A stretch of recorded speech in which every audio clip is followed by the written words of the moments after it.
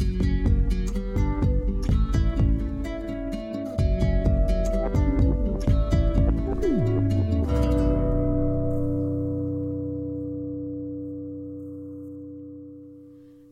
and welcome to Everyday Design, the podcast that talks to you about design in your everyday life. I am urbanist Rachel Fisher.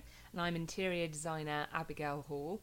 And this month, Rachel, I have been swanning around London, as I love to do, and I swanned in the direction of the Victoria and Albert Museum. No.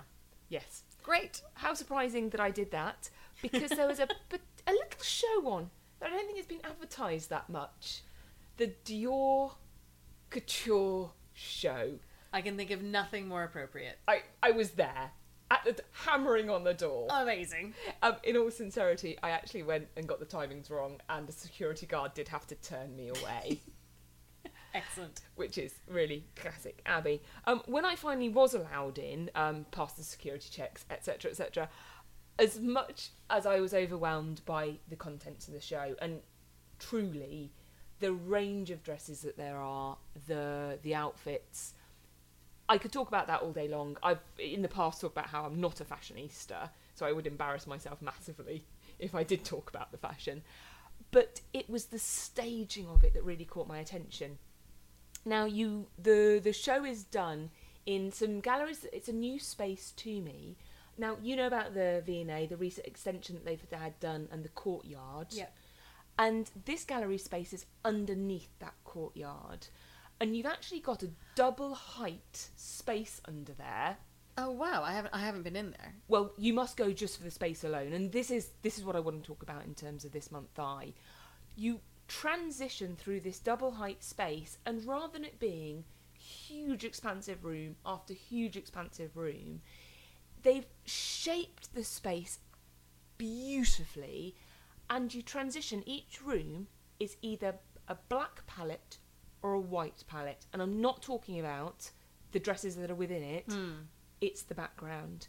And there's an architectural principle of feeling cocooned in a small space, and that amplifies, so when you walk into a larger space that's light, it overwhelms it. Oh wow. It overwhelms you.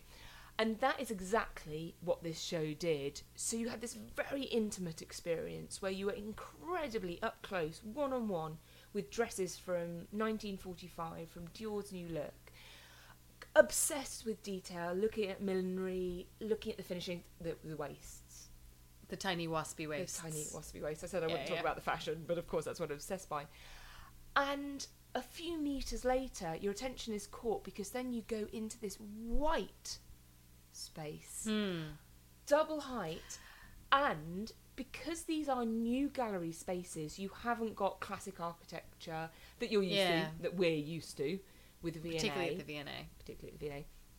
But what the show designers had done, which I thought was so clever, is in each room they had very, very quietly created an architectural aesthetic that complemented the dresses.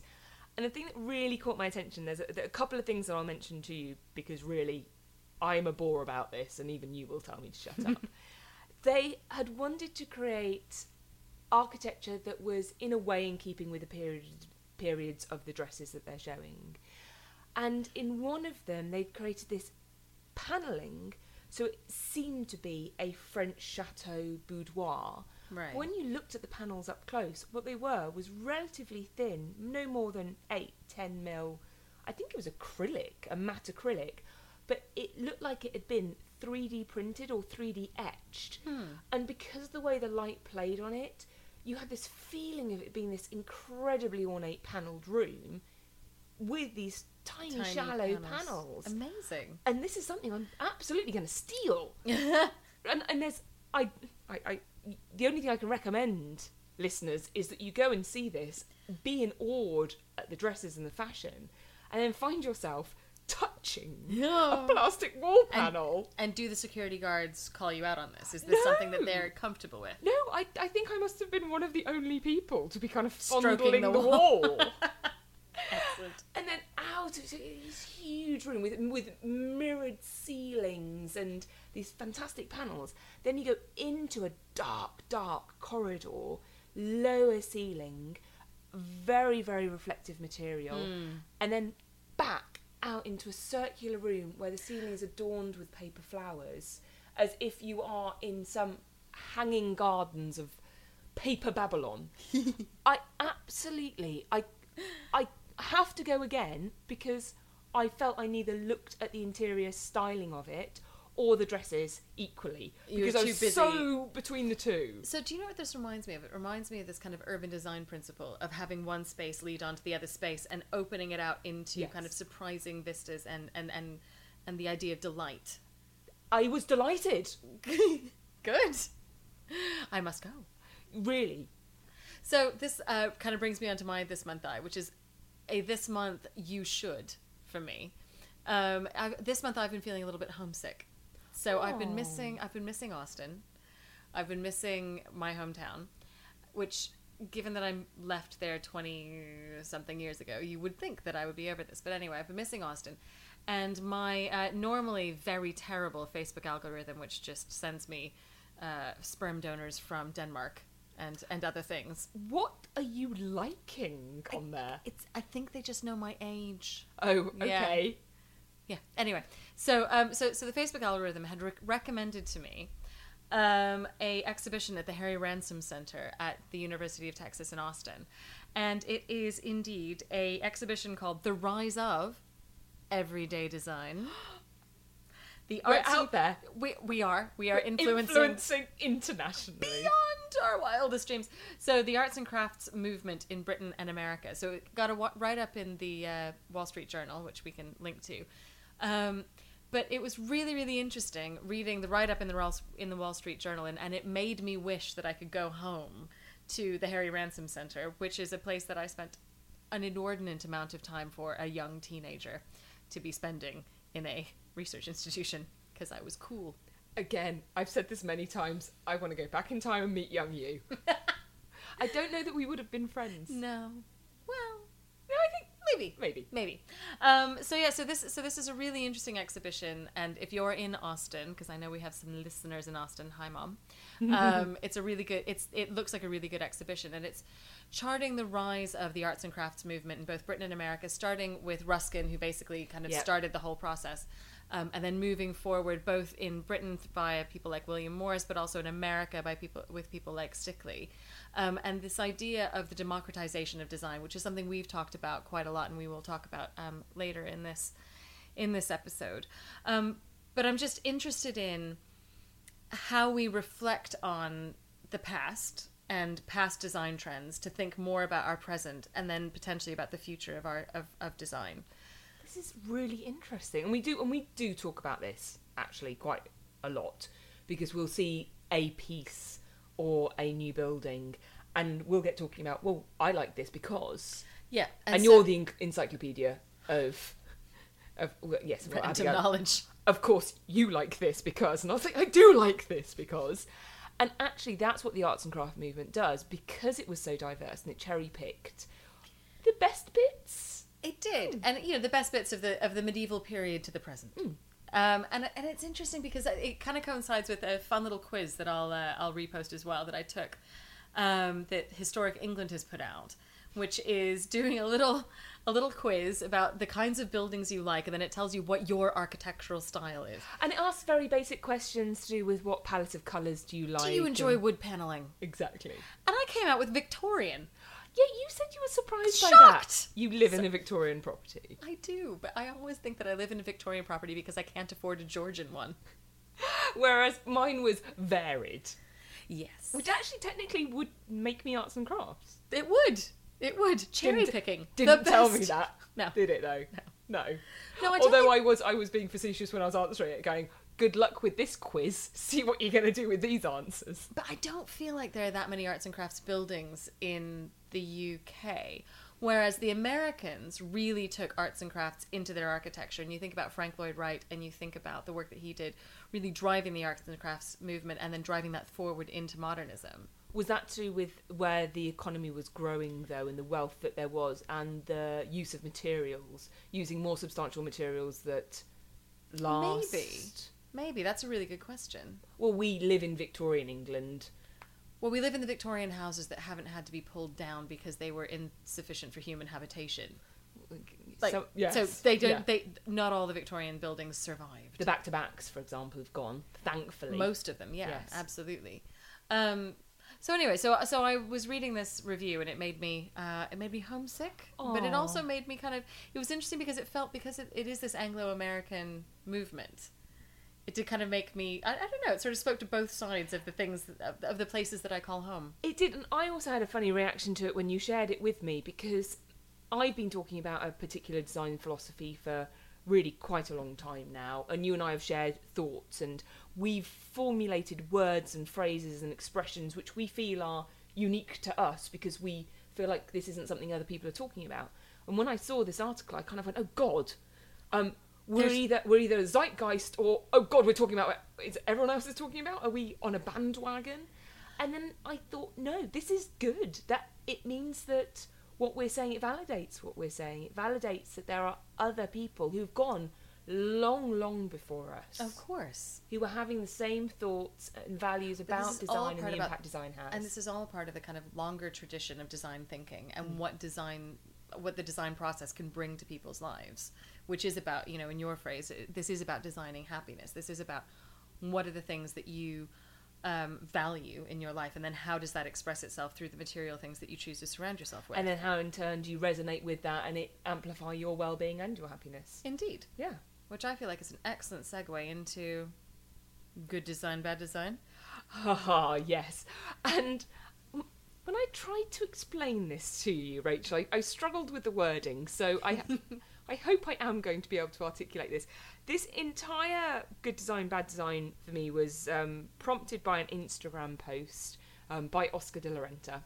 They were in the process of refurbing their Paris store, and it's such a cute little ditty. Their architect basically called kind of the owner, the person who's responsible for the store, who's in New York at the time, and basically said, yeah, no, you're gonna need to come to the store.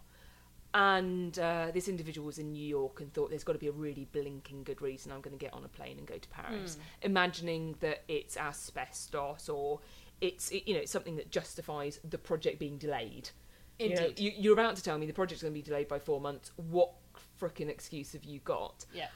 And as he said, he came up the stairs, he walked into a room and a wall had been removed, and there was a 10-foot by 20-foot picture, an oil painting, and it was of, as he described it, elaborately coiffured, dressed 17th century marquis and assorted couturiers entering the city of Jerusalem. What? That's what he saw. It was a huge 17th century painting that had been in New York, in Paris. In Paris. Sorry, I was like, New York was not really doing. It was a repro if it was there. Right. And it was pasted, it was literally glued to a wall, and there had been just some dry lining, some plasterboard put up in front of it. And the only thing that they can fathom, and this piece is now, it has to remain in situ, they believe it's impossible to move. They think it's possible that during the war it was concealed to protect it. It's possible. That's always possible. It's possible some contractors... Do they know who did it? I'm going to post some information. There's a great article on it, and I'm going to post the information about it. And it's going to be available to go and see. Oh, amazing. And it got me thinking about legacy. Now, this, we can't suppose that this was someone's legacy, that they put it there with the intention of someone else finding it. Because in actual fact, this wall could have been demolished. If they hadn't been careful about it, someone could have just attacked that thing with a sledgehammer and gone straight through and never known until... they suddenly saw a fragment of canvas. And I was thinking about when we see, and you often see it on the news, someone's redoing a bathroom or a kitchen, and they strip away a bit of skirting board or a bit of old panelling, and there's a lovely little note, May 1976, the whatever it was, family lived here, and it's a little time capsule. it's a little bit of design legacy that someone has left behind. And for me, this fabric, these layers that exist in our life, design layers, as much as we may strip them away because they don't suit us, there's this lovely warm feeling you get when you know something about the individual that created it. This reminds me of when we bought my house and we were stripping back all the floor coverings of the 20th century, like all of them. And we get Because they just laid it one on top of another. Yeah. And all the wallpapers and all of these things. But we get to this one point where we're downstairs and there were these Daily Mail newspapers had been used as underlay. And we're sort of going through and we find this newspaper that is a double-page spread of the death of John F. Kennedy. Oh my God. And it was just this whole, you know, and I'm kind of reading through this stuff. And again, I think I've talked about my house before, but these were all soaked in dog urine. These were not things that we could save. No. And it was horrible. But I'm finding these things. I was like, oh my goodness.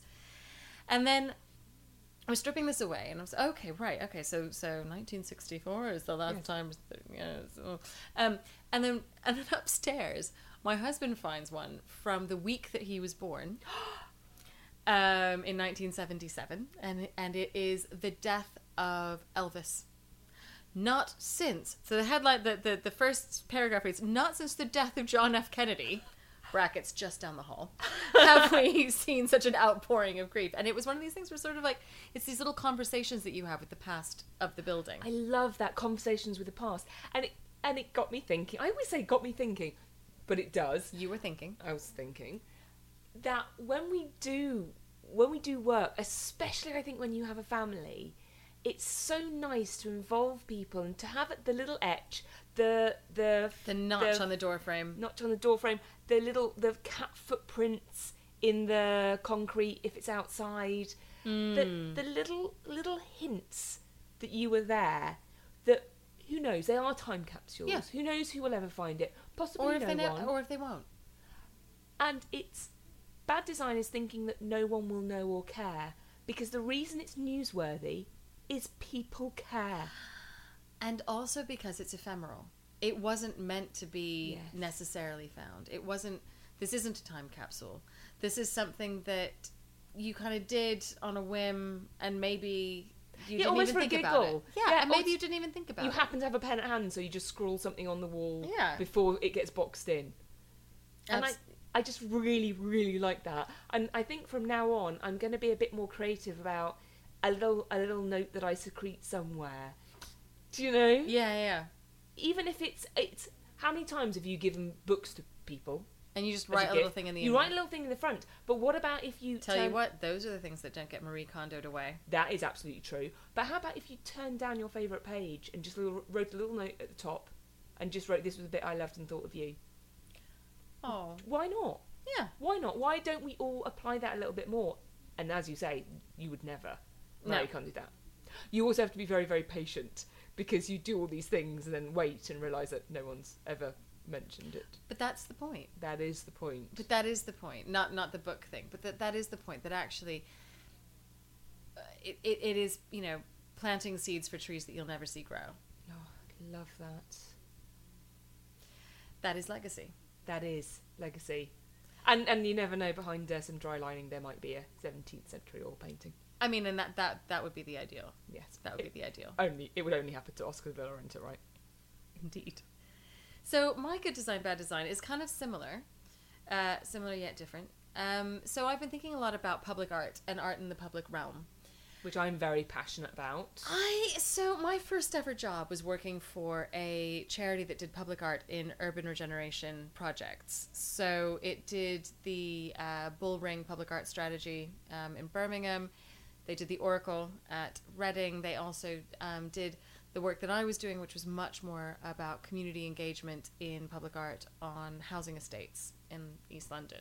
And am I right in thinking that there's specialist funding just for public realm art? Public realm being art in the public space. Yeah, exactly.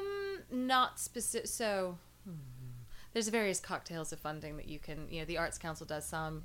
You can I get asked that question because it feels for me like art is something that I appreciate so much when I go to squares, parks.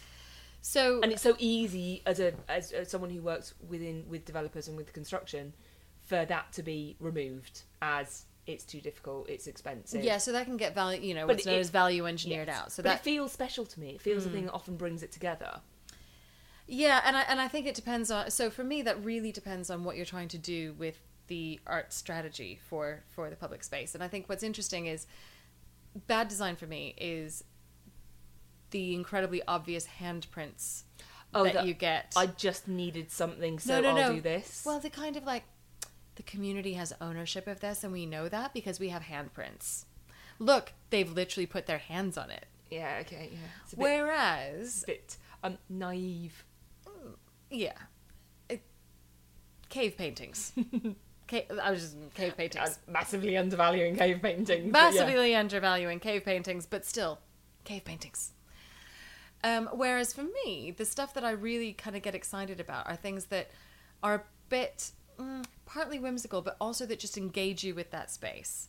So, for example, there's a lot of pianos in public spaces. So every time I walk through St. Pancras in particular, Love this. you hear Yes. people playing the piano.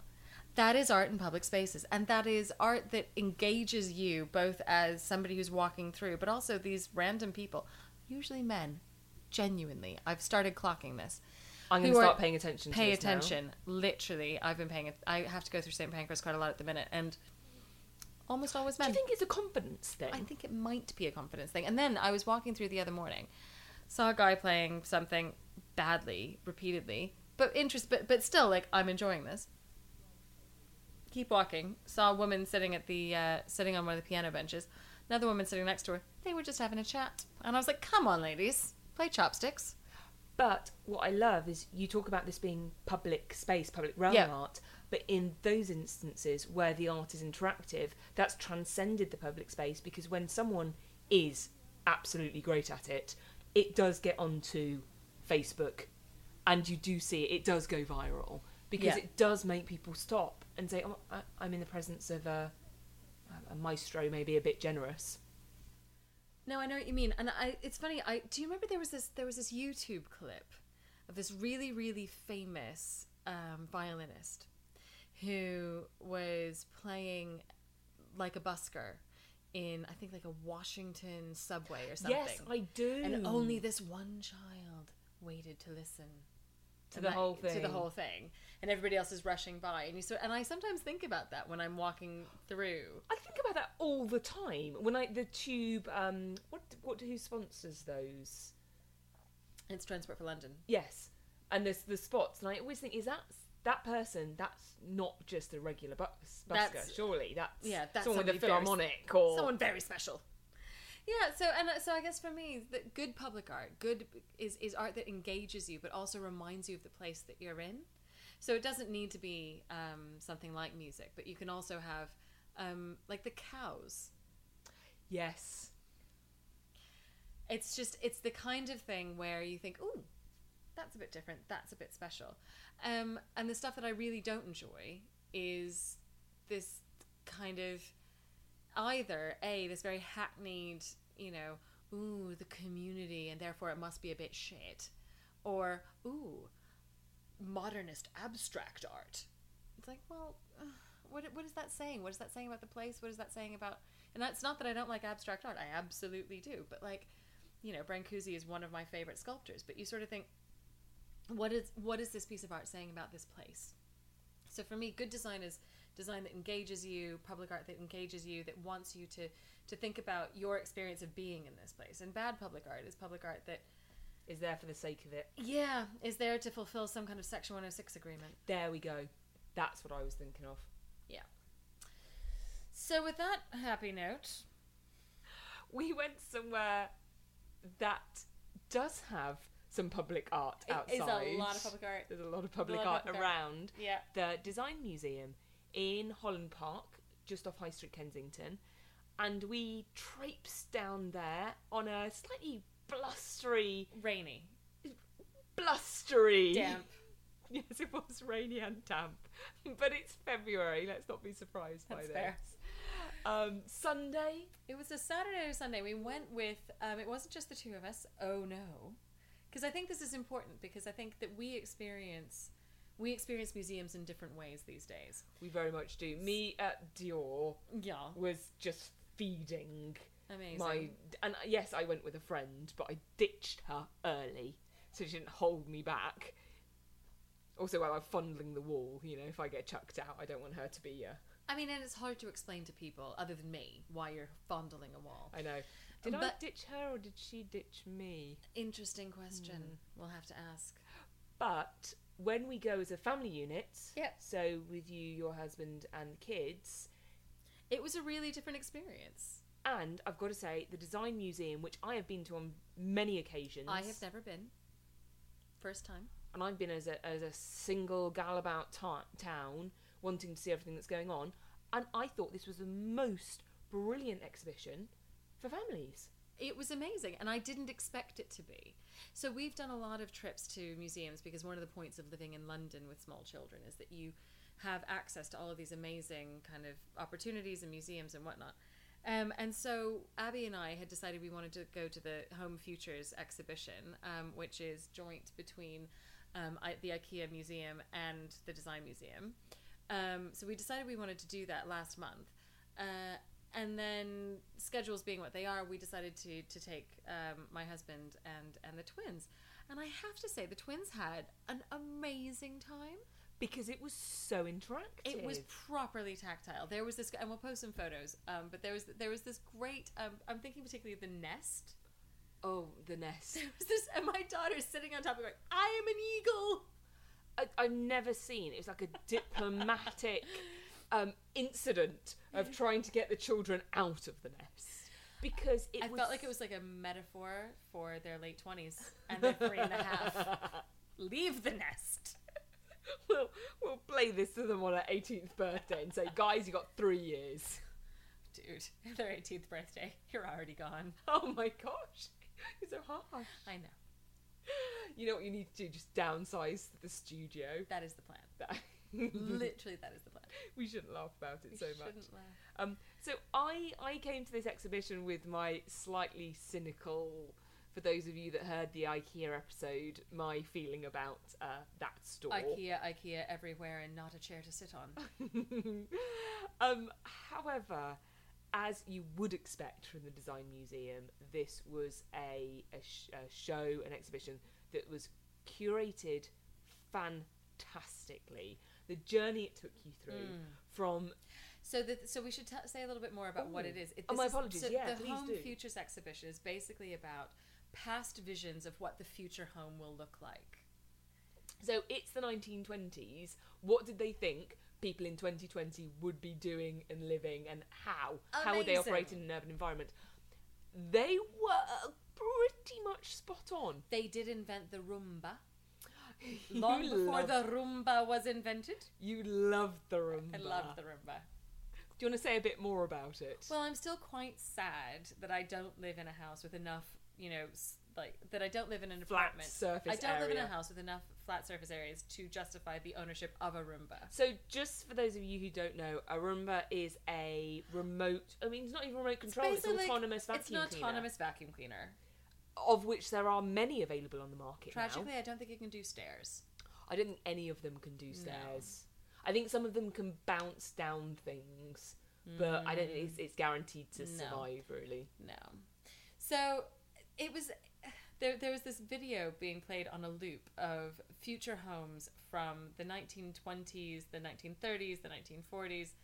A really kind of interesting 1950s one where it was like this modernist ballet where the woman basically presses a button and here is a cake, and then presses another button and here is a stew, and then goes to play tennis.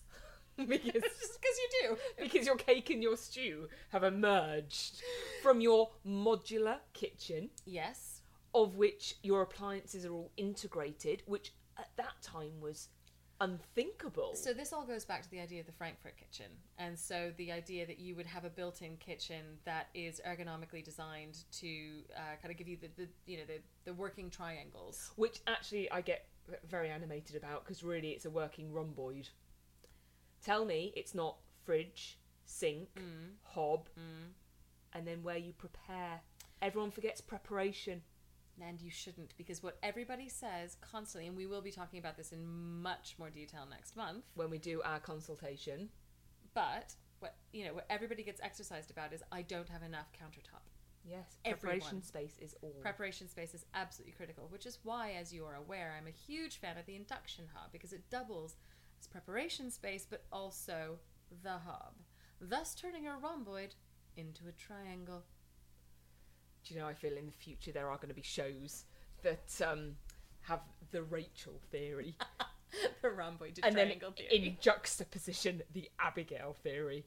We'll just call it the triangle versus the rhomboid. Snappy. Yes. I wonder why no one's documented it yet. The piece that really interested me was that there was a study, and it was done in the 1920s, and it was the optimization of domestic life, a scientific study of how we live, and it actually said, how little space can people live in? Yeah. I mean, truly, when you break people's activities down into the functions of sleeping, dressing, sitting, all of the elements that you do within your home, and then you separate out which ones are individual, Yeah. getting changed, which ones are communal. Yeah. Bearing in mind, they were thinking about population growth, and I don't think even in the 1920s they got an idea of where the population would be now, how people could live in cities. And there's the most beautiful poster, and I regret I didn't take a photo of it, and I'm going to see if I can find it and post it on Instagram and on our show notes, to show all of these little modular spaces of which you could clunk together a little bit like a jigsaw, and that would create your minimal or optimal living space. That was done in the 1920s. And so we've been thinking for a long time about this idea of machines for living, right? And we've talked about this before. I think that the issue for me is whether or not that leads to joy. Does that lead to happiness? So optimal does not, to me, say joyful.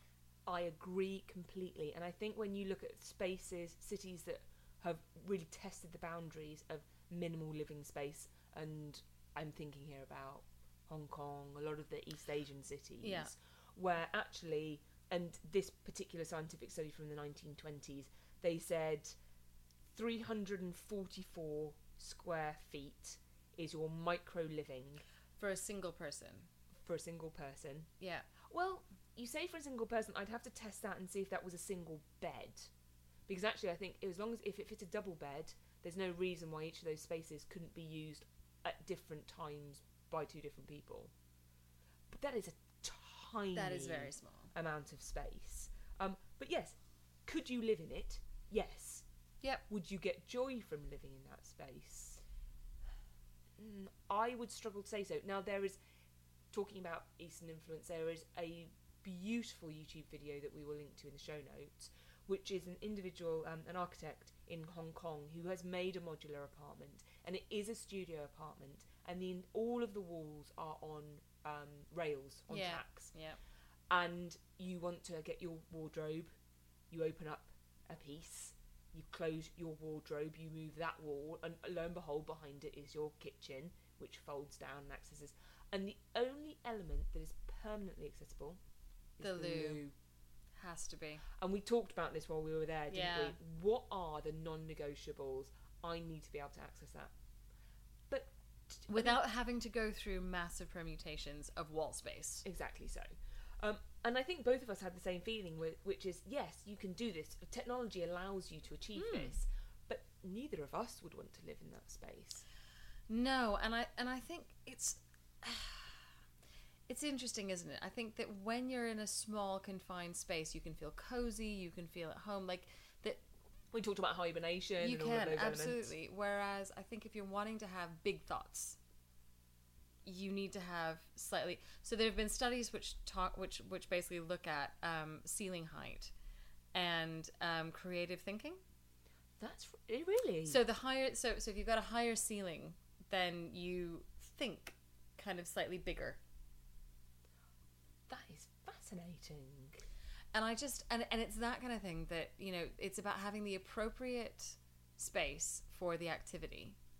And to think that you can conduct every activity within a single space, to me seems flawed. It seems limiting. It does. And I mean, it's interesting. So my husband and I have been talking about when the twins move out when they're 18. When you move into the studio. When we so the double height studio, so his latest idea is that we will kick the kids out. We will sell the house. We will move to a 1-bedroom flat somewhere in central London, and then we'll buy a piece of land, and he can go off and build, the dream house in the countryside. Brackets. We both hate the countryside, so I'm not convinced that I understand why this is a thing. Anyway. I think it's just a project, isn't it? Yeah. To get them out from under your feet. Well, this is his idea. Anyway, and I was sort of saying to him, but the issue there is that it'll be feast or famine. So we'll either be living completely on top of one another, or we won't see each other. Neither of these seem like good ideas to me. And of course, I completely recognize that I am speaking from an immensely privileged position of even beginning to contemplate this. At some point my children will leave home, and at some point we will be able to sell our property for fabulous riches in which enable us to have the and in many ways this is a dream, right? This isn't necessarily reality. Although we have been talking about building a house since literally the night we met, but I'm so interested to see the sketches that you did on the napkins the night you met. Yeah, it's sad that we don't still have them. I wonder. But literally, there were. I wonder. There literally were sketches the night we met. I mean, I don't talking doubt it. about the house that I've always dreamed of this kind of house, as have I. But did you think about and that's how you know. And what were on your need to list, and what were on your nice to list? So we both absolutely wanted to have a house which was basically based on the sort of Roman villa idea. Yes. So the kind of courtyard house. So the whole house is designed around a courtyard. Yep. We both wanted that, definitely. And then that's iterated. Yes. His oval library, which I am still yet to be fully convinced by, and other things. Yes. Many hidden staircases. Oh, clearly. I'm just going to say it. There's a Medici palace somewhere. There's a Medici palace in this, definitely. That actually, I don't think you need to build this. So I think it exists. Back to the design museum. And what's fantastic is this museum prompted these kind of conversations. Yeah. And a particular piece that caught my attention, bearing in mind that this is the past thinking about the future. Yeah. It was saying, what do we have in our homes that take up a certain amount of space that we use for a particular function that actually have no other function? So they had this electric kettle. We all know what electric kettles look like. Except for Americans, because we don't have them. What do you have? We don't really have kettles. We have microwaves and coffee makers. But how do you heat water? In the microwave. For tea? Well, some people, but not really. Not even would have. So you might have a stovetop kettle, but electric kettles do not exist really. Wow. Yeah, fact. So do you think cookers or zip taps and instant hot water taps, have they taken off in America? Or is there no desire to have boiling water on demand? We're not a tea people, so I know, but you use boiling water for other things than tea. I know I jumped straight to tea. No, but you would boil water for pasta, say, in the pot on the cooker. Like on the stovetop, you would just boil the pot of water. Wow. Put a pot of water, bring it to the boil. It takes frickin' ages. Yeah, of course it does. No, I know. Okay. I mean, if I moved back to the States, were that to happen, I would need a electric kettle now that I understand. I do have the email of the managing director of Quooker. I'm quite sure that we could broker it. You could hook me up. I'll hook you up. So the piece that particularly caught my attention, English show, Swedish and British museum collaboration, and it is an electric kettle, as we know, with the Element. But imagine your basic water jug, fruit juice jug, anything that you put on the table. Sure. Let's say that the glass is tempered to be able to take extreme heat. Why couldn't you just bung the Element of an electric kettle into the top of it? Just an immersible element. Exactly so. Wouldn't the risk there be that when you remove the element, you could be at serious risk of burning yourself? Now, I'm quite sure the reason that we have dedicated standalone units for things like just boiling water is because of that exact risk. But what it was a process of questioning. Yeah. Why do we have dedicated items for one singular function? Well, And is that not fundamentally inefficient? Well, this comes back to my kitchen rule, which is no single-use appliances unless you're using them on a daily basis. This is how the toaster and the kettle have made the cut. Listen to, is it the last podcast where I said good design, bad design? Is if you don't love it, if you don't regularly use it, don't have it. Oh, that was hibernation. That was two podcasts ago. Yes, my apologies. And I was talking about spiralizers. And thigh masters. I do love a thigh master. I'm sticking with that.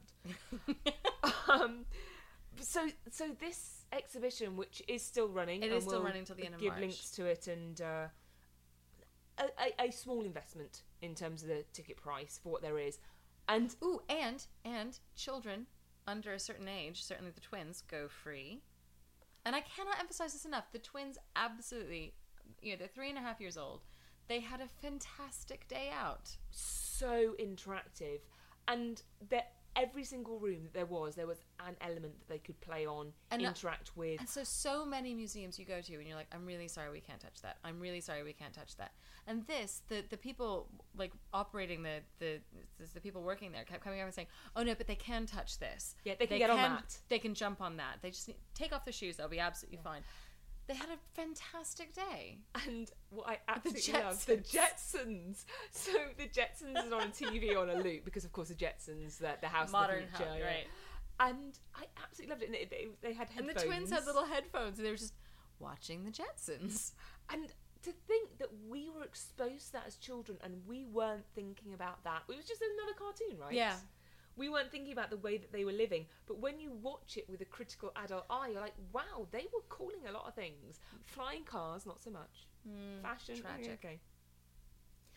So highly. And the other thing I would say is that the Design Museum itself, as a building, as a place to visit, is absolutely worthwhile. So I think I know some of my designery friends have been quite dismissive of the conversion of the Commonwealth Institute into the Design Museum, but I think it absolutely works as a space. And again, for parents, there is a room which they don't always have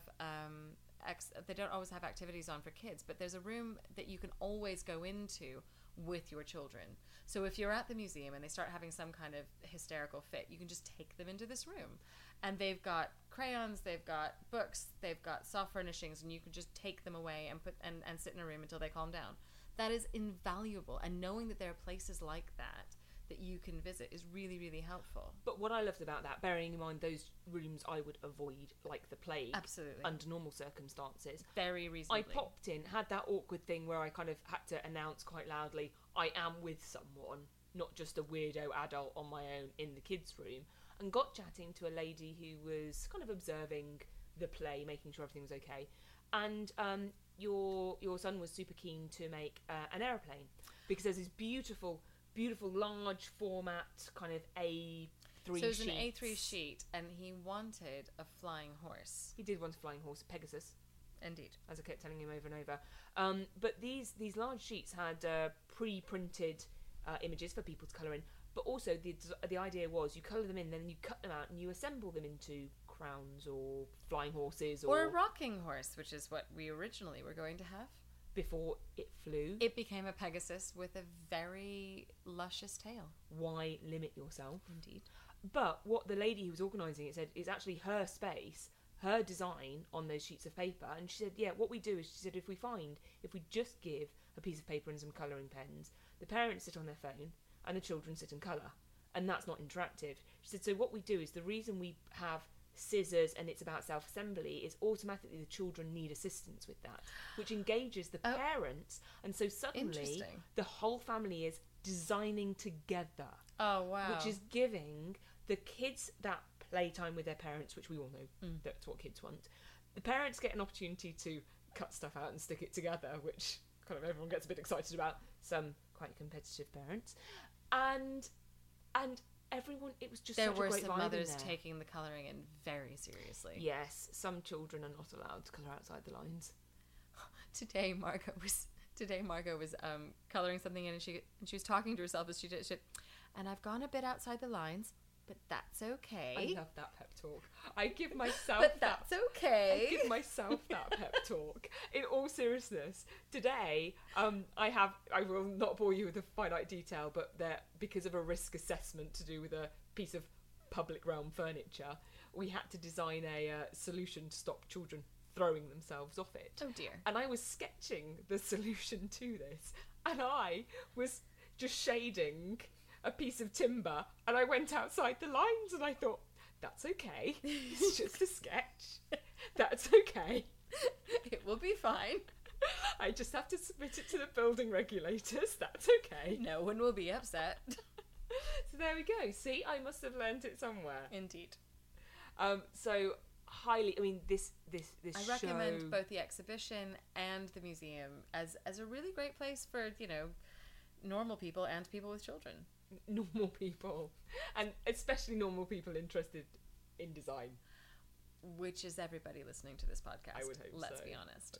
And so that was our main topic and our designing together. Because I like it when we do a mashup. So do I. Now, we did talk last month about having these two things we were going to do. Our consultation with a very good friend of Rachel's who's going through the process of redesigning her kitchen The and hell, bathroom. really. The middle class hell. Well, yes, and the opportunity to go and see the new urban format IKEA. Which I am extremely excited about. And having been to the exhibition, which is co-run between IKEA and the design centre, I'm softening. Well, I'm beginning to think IKEA should just sponsor this podcast because, my goodness. After what it hears me say about it, I'm not quite sure we're going to achieve that, but Anyway. I'm still open to persuasion. So next month we will be finally getting my friend Hayley on the podcast, and we were going to be doing a not quite live, lightly edited design consultation where we will be visiting Hayley's apartment and having a look at her kitchen and her bathroom and thinking through how we can design her happiness. We are going to do that, and we're going to take lots of photos along the journey to spell that out to you. And having gone to the new urban IKEA Design Centre, I'm so unbelievably excited about this. I know, really. I think I might have to kind of give Rachel a pencil to bite on or something to calm herself down. There's a 2-hour consultation. Oh my god. It's going to be amazing. Of course it is. Of course it's it is. everyday design. Patrick my husband, literally said to me the other day, "Oh, I've just read about this new form at IKEA. You probably know." I was like, "Yes, I do. Yes, I know we're all going, about it. we're I going. know We all have about an it. We're going. appointment. I have an appointment." Words tumbling out so quickly. So no one much can excitement. Understand. So much.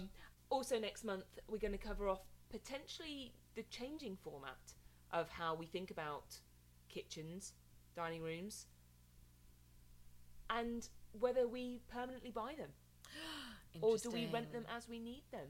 And this is something that IKEA is trialling. So during this 2-hour appointment, I'll be quizzing their staff to see if they know anything about this. I am excited. I'm excited too. Tune in next month for a little bit more everyday design. Everyday design.